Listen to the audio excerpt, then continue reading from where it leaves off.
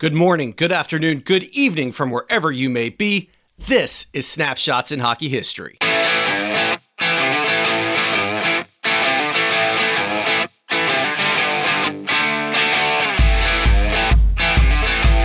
And welcome to another episode of Snapshots in Hockey History, where we relive the hockey highlight reel. My name is Brett Small. As always, let's get the business out of the way first. Snapshots in Hockey History is a listener-supported podcast brought to you free of charge every single Monday and Thursday at 8 a.m. I will never ask you for $1 out of your pocket for this podcast, but if you want to do something nice, you want to help us out, please consider leaving us a 5-star review on iTunes or wherever you listen to your favorite podcasts. Also, don't forget to follow us on Facebook at Snapshots in Hockey History and on Twitter at SnapshotsIn. Want to thank Andy Sutton once again for coming on last week. Got a lot of great feedback on the first season of the Minnesota Wild, and also got some great feedback on the little quick review we did of the 1999 trade deadline. People enjoyed hearing some old names from the past, especially about the Chris Chelios trade. I think a lot of people had forgotten about that. As we approach trade deadline time now, though, I'm kind of curious to see, especially with the Ottawa Senators, seems to be a lot of buzz around if they're going to be sellers or what they're going to end up doing. But this week on the podcast, I want to talk a little Detroit Red Wings as John Ogrodnik joins us. John was an awesome guest. I wasn't that familiar with John. John kind of played a little bit before when I really started following hockey closely. For his interview, we cover his 84-85 season where he scored 50-plus goals with the Detroit Red Wings. And before we really dig into this, though, I think it's important to give some background on kind of where the Detroit Red Wings were. The team had just been sold to the Ilitch family from Jimmy Norris, and the team had been really, really bad for a long time. John was actually one of the few bright spots and one of the few draft picks that actually worked out for the Red Wings. And I think a lot of this had to do with kind of Jimmy Norris and the way he ran the organization. I think they had some very good people working for the organization, but as it's been documented, Jimmy Norris wasn't necessarily the best owner. He kind of had his attention elsewhere. I know he had some gambling debts, some other business ventures that weren't going well. So I think he kind of ignored the Detroit Red Wings. I mean, at one point in the 70s and early 80s, I think they had almost gone 20 years without having back-to-back playoff appearances. So as you can imagine, they were pretty much at the bottom of the cellar. And I was nervous about asking John to do an interview about this season because nobody really wants to talk about or remember playing for a team that wasn't necessarily the best. They want to talk about the golden years and when they played for their best teams. But this was a hell of a year for John. He ended up finishing fourth in points in the league. He had 55 goals, 50 assists for a total of 105 points. The Red Wings were going through this transition, so I thought it would be an interesting interview. And I explained that to John, and John was so cool, he didn't care. He was like, dude, I'll definitely talk about that. Not a problem. And so while we cover that season, we also do get quite a bit off topic. So this is more of a conversation. And if you're a Red Wings fan, you'll really, really enjoy this interview because in addition to talking about the 84-85 season, we talk about him kind of coming up through the ranks, the differences between the Norris family and the Ilitch family, some nice things the Ilitch family did, playing with Adam Oates. We do also get back on topic and talk about the 84-85 season, but there's a lot in this interview, so I just want to forewarn you. One final thing that he also does that I want to just touch on is he does speculate a little bit during this interview, and he even says that. And I actually appreciate him doing that because instead of saying, I don't know or I'm not sure, he gives in certain situations what he believes happened. For example, the story behind why he was traded to the Quebec Nordiques. He has no way of ever knowing for sure why he was traded. But he lets us in on what he believes happened and what he heard happened. And I'm glad he did that because I don't know, it's just kind of neat to hear that inside story 34 years later. And of course, like I said, he's going to have no way of knowing that. But I appreciate him sharing with us what he thinks happened instead of just saying, I don't know. Either way, as I said, wasn't real familiar with John before I did this interview and after became a huge fan of him. Let's go ahead and cut to it. Here's John Ogrodnik on the Detroit Red Wings in the 84-85 season.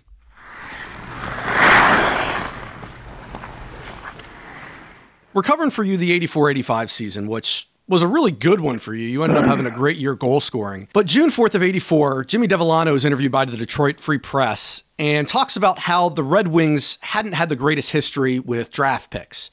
And you were one of the few success stories. You were a fourth-round pick. Can you talk about some of those early years with the Detroit Red Wings leading up to the 84-85 season? Drafted in 1979, and went to training camp, and Bobby Crum was our coach, and I was the fourth-round draft pick. First round was Mike Foligno. I believe they didn't have a second round, and third round they had two, Boris Fistrick and Jody Gage.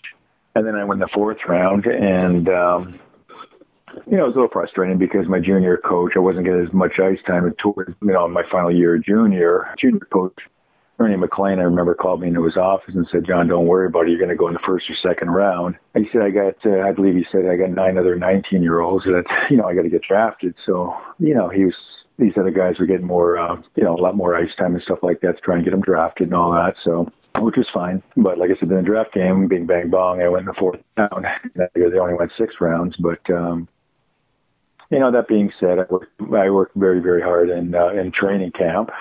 First rounder management, management doesn't want to look bad, by, not having a good first round draft pick. So the first round, he pretty much makes the team, unless he really flops in training camp. But, so I worked really hard, and I just remember, I think I was being double shifted during a scrimmage in training camp, and I kind of lost my balance when they were ready to face off in the offensive zone. And as I was getting back up, Bobby Crum, the coach, winked at me. And I knew that was at the time, that was my opportunity. But I knew later on, that's when Bobby Crum had passed the funeral, because of Bobby Crum, I got my shot. And this is why there was an injury in January. I believe George Lau blew his knee out. And so they called me up, and I was with McCord and Foligno, and we started playing very, very well. And you start establishing stuff. I think that when I got called up, I had the assist. I don't know what I had, maybe 8 goals. I can't remember, but for the remaining, part of that season. So I started playing the Joe Louis Arena in January of 1980, and it just kind of went from there. I was getting the chances, and then next year those chances started going in, and I believe I had my first 35-goal season, and the confidence was there. And at every level of hockey, it's whether the players acclimate themselves to the next level, and it's like peeling an onion. You've got great, junior hockey players that just can't acclimate themselves to the next level. Whether it's the minors or the pros, the NHL. But it just kind of went from there. So getting back to Bobby Crum real quick, when he had passed, Rich Crum doing the eulogy, and talked to Rich afterwards, and he said that his dad followed my career, and I was like, why is that? And he said because he felt that he was the one that gave me the opportunity to play in the NHL. Oh, man. So that kind of solidified or verified, that wink he gave me back in that training camp in 1979. So that's how it all started. It's hard work and whatever, and the coach appreciated that, and he gave me the chance. And when you get the chance, you got to make the most of it when you get a chance. So it's amazing how just those little things you remember, like that wink was just a small little thing, and that probably stuck with you the rest of your life. Well, it did, and I always thought that it was Bobby Crum, that gave me the shot. After talking with Rich Crum, it kind of, verified everything and stuff like that. So then, anyways, the next season, we struggled. It was. I was going to say it was definitely a struggle, and that's kind of why I didn't mean to cut you off, but I wanted to touch on one of the reasons for the struggle is you were there when the Red Wings were really going through a transition period when Bruce Norris sold the team to Mike Ilitch. Correct. The ownership of Bruce Norris, what were the Red Wings like? Well, I believe it was a little confusing. You could probably check the records there, but we went through quite a few coaches. I believe one of the coaches, Wayne Maxner, was fired with about 12 games going in the season, or 11 games going in the season. And we already knew well before then that we weren't going to make the playoffs, so it was kind of weird. Why not fire him at the end of the season? But then you hear rumors, which I can verify, but I think, Wayne Maxner, I believe, I don't know this for sure, to control the team. In other words, he wanted to be the general manager and coach, and I think the GM at that time, Jimmy Skinner, found out about it, and I believe that's when he was released and fired or let go, Wayne Maxner, and again, I can't confirm that. I mean, that's those are the rumors that came out and stuff like that. But we had kind of a revolving door, and when I was there, I was young. I was like 20 and 21 years old, so I didn't know Bruce Norris very well. I know when Mr. Ilitch took over the team, he was like a family guy, and for Mr. and Mrs. Ilitch, the Red Wings were like part of their family, and they definitely took a much, much deeper interest in the organization and the business, to make it a better product. Once Mike Ilitch takes over, what were some of the changes that you started to see that happened?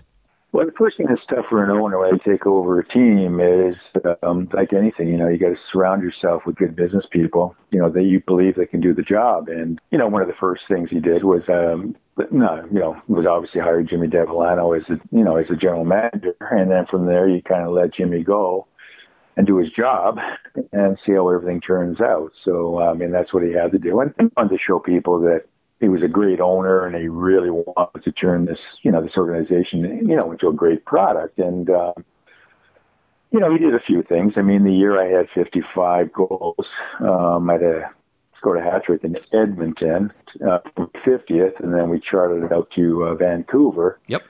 And, we're checking an hotel 2-3 in the morning, whatever it was in Vancouver. And the coach called me over, Nick Polano, and said, here, there's a telegram here from Mr. Ilitch. So I opened it up, and it wasn't in my contract.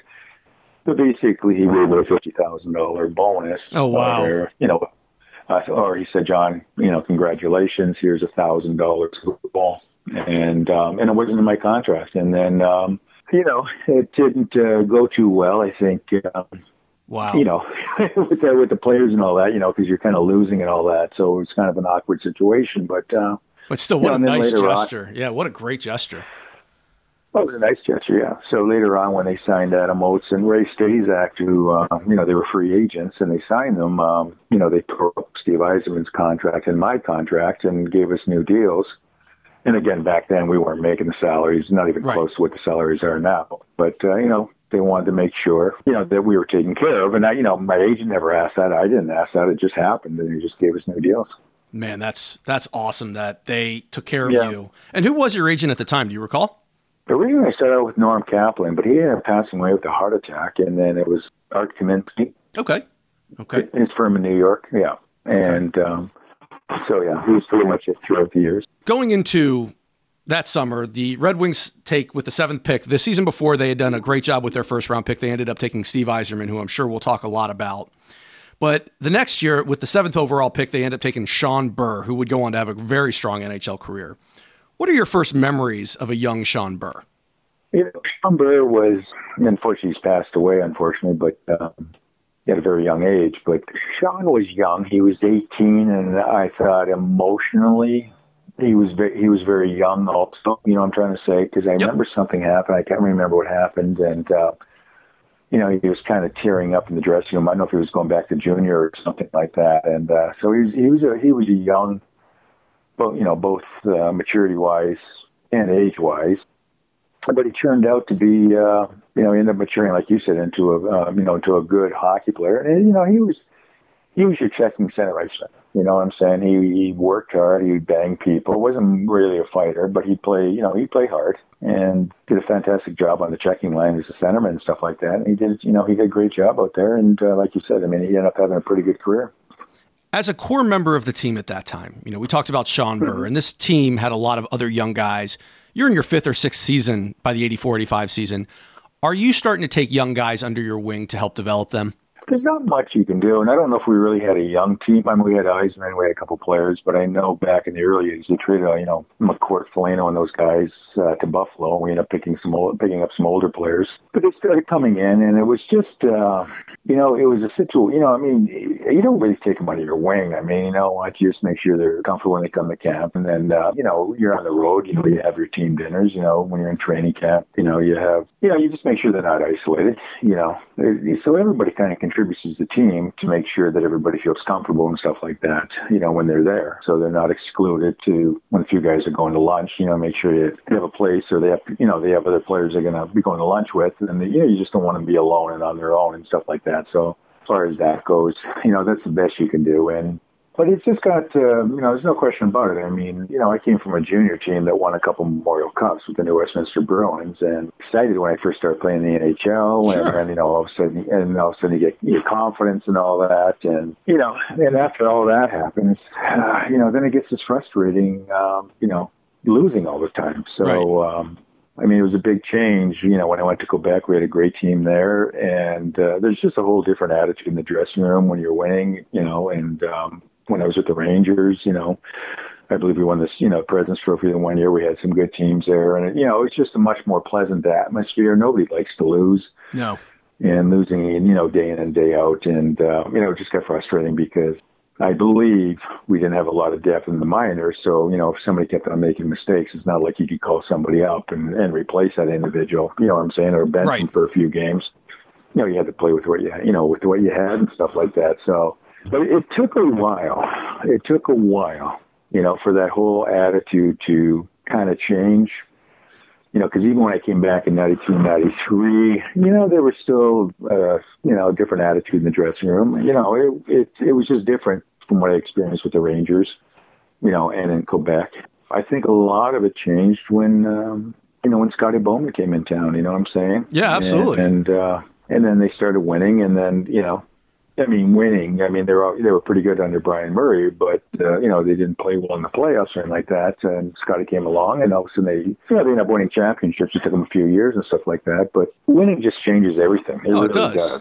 Everyone likes a winner. And exactly, the players like winning, and it's no animosity. There's no, what I'm saying, there's no cliques and whatever.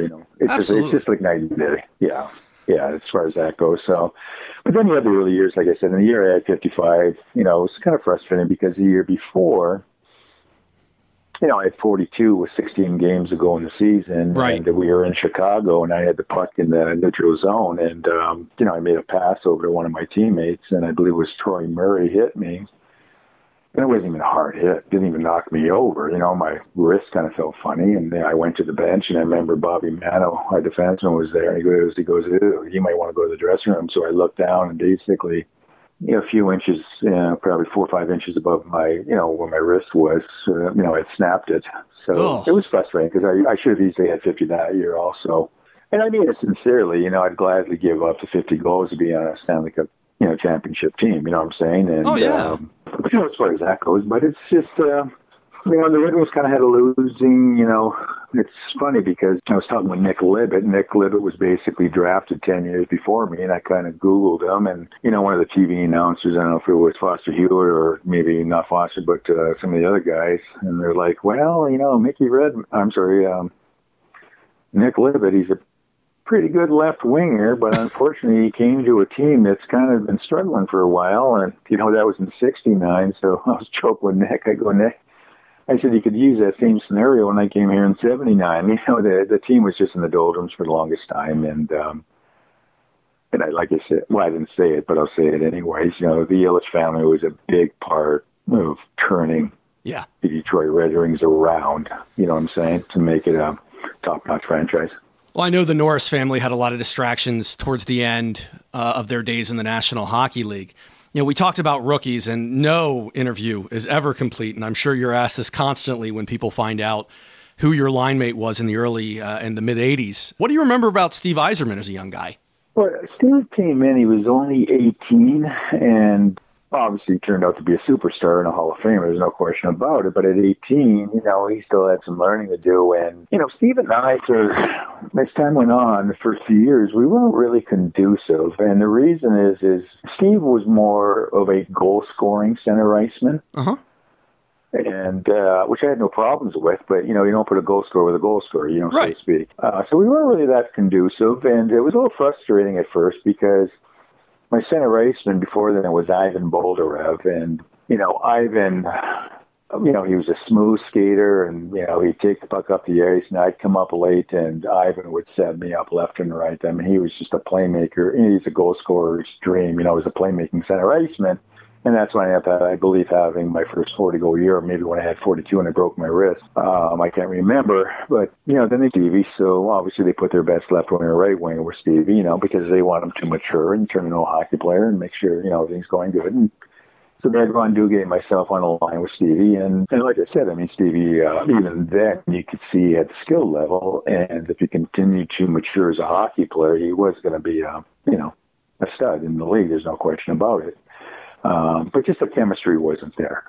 Stevie's a fantastic hockey player, and he was a fantastic hockey player, and he's a Hall of Famer. There's no question about it. But, and I said it earlier, and you concurred, you don't put a goal scorer with a goal scorer. Right. If it's not there, it's not there. It's two styles that are too similar. You can't, it's like having a defenseman that goes up. You can't have two defensemen that rush the play. Who's going to cover back? Yeah, exactly. So it turned out to work out a little better because they ended up moving Gerard Gallant up with Stevie, and then I would go back with, Adam Oates. And, with Adam Oates back there, he's one of the greatest all-time playmakers, and I hear it's because he thinks differently. What were your experiences? And I know this was kind of outside the 84-85 season, but I have to ask, as a goal scorer, does Adam Oates, the way he see the game, how does it impact you as a goal scorer? What you have is, and this is what differentiates hockey players to the next level, is how well they see the ice and move the puck. My stick was shaped like a 7-iron, so I was not a stick handler. My whole game was speed, see the ice, move it quick, get it back, and a quick release. And with Adam, we both saw the ice very well, and I knew if I worked hard with my quickness to get in a hole, Adam sees the ice very well, and you just know he's going to get you the puck. And he just sees, and that was. He enjoyed doing that. It was just, he just set me up. That was his game, and he enjoyed doing that. And then he made that trade to St. Louis, and which was a fantastic trade for Brett Hull. Right. Yeah, Brett Hull was just and that's all Adam did. He just, he had the puck. He was out there, had a deceiving speed. He actually was a very good skater, but he had he didn't have the quick feet or anything like that. He just had a very powerful stride and a very good skater, and he just saw the ice, and that just differentiates people. And when you get the puck, you should already know what you're going to be doing with it. And that, like I said, that just separates the different levels of hockey. You know what I'm saying? As a player, and it's like Datsuk or Gretzky or these guys. You know what? These guys just had eyes in the back of their head, and they just saw the play and saw everything. You know what I'm saying? And you have to be ready. You have to be ready because they might not be looking at you, okay, but you have to be ready that you could get the puck because they know you're there. Adam was like that, and so that little, and the thing is that we had just acquired Peter Klima. He defected from the Czech. Couldn't speak very good English, and then it got a little frustrating because when Peter came here, he basically said that he wasn't going to play unless he played with Adam Oates. So now all of a sudden, he got Gallant with Eisman, Peter with Adam Oates, and then where do I go? So I, was basically playing with Sean Burr there for a while in the checking line. I'm like, this isn't. It's not your game. Yeah, and so what happened was, I believe the Red Wings were going to do something. They had a deal done with the Nordiques. Okay. Yeah, 6-player deal. And again, I cannot confirm this. If this was the case, I heard rumors that Klima was part of this 6-player deal, 3 from our team and 3 from Quebec. And I would move up with Adam Oates. And then the main player from Quebec was Brent Ashton, who was a good checker that could get you 20, 25 goals or whatever. And he would play with Sean Burr. And we would have had some, 3 very solid lines. We would have had some very good, it's pretty good.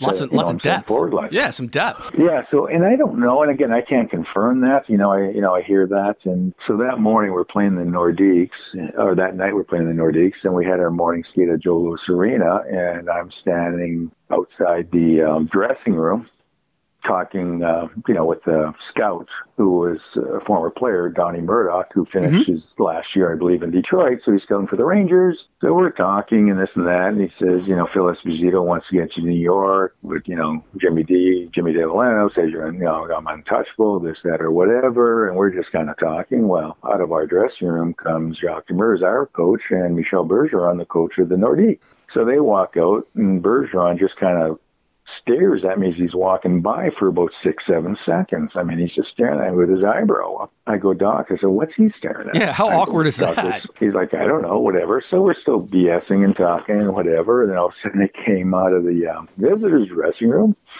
walked by, and he started staring at me again. And I'm like, holy cow. So, and again, I can't confirm this, through the grapevine, what I had heard was, that morning, Bergeron changed the deal and said, listen, I want 2 50-goal scorers. I want Ogrodnik instead of Klima. And I changed dressing room that night after the game. I was going to say, you probably walked right over.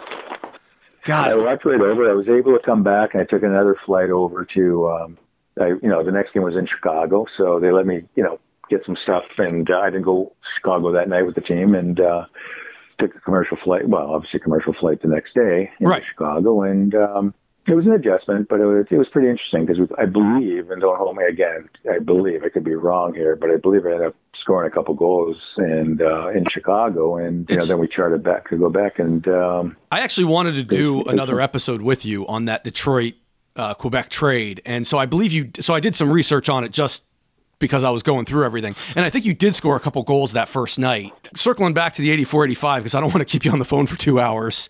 In early August of 1984, Jimmy Devellano pulls off a trade with the Vancouver Canucks, and the Red Wings send Rob McClanahan to Vancouver for renowned tough guy Dave Tiger Williams.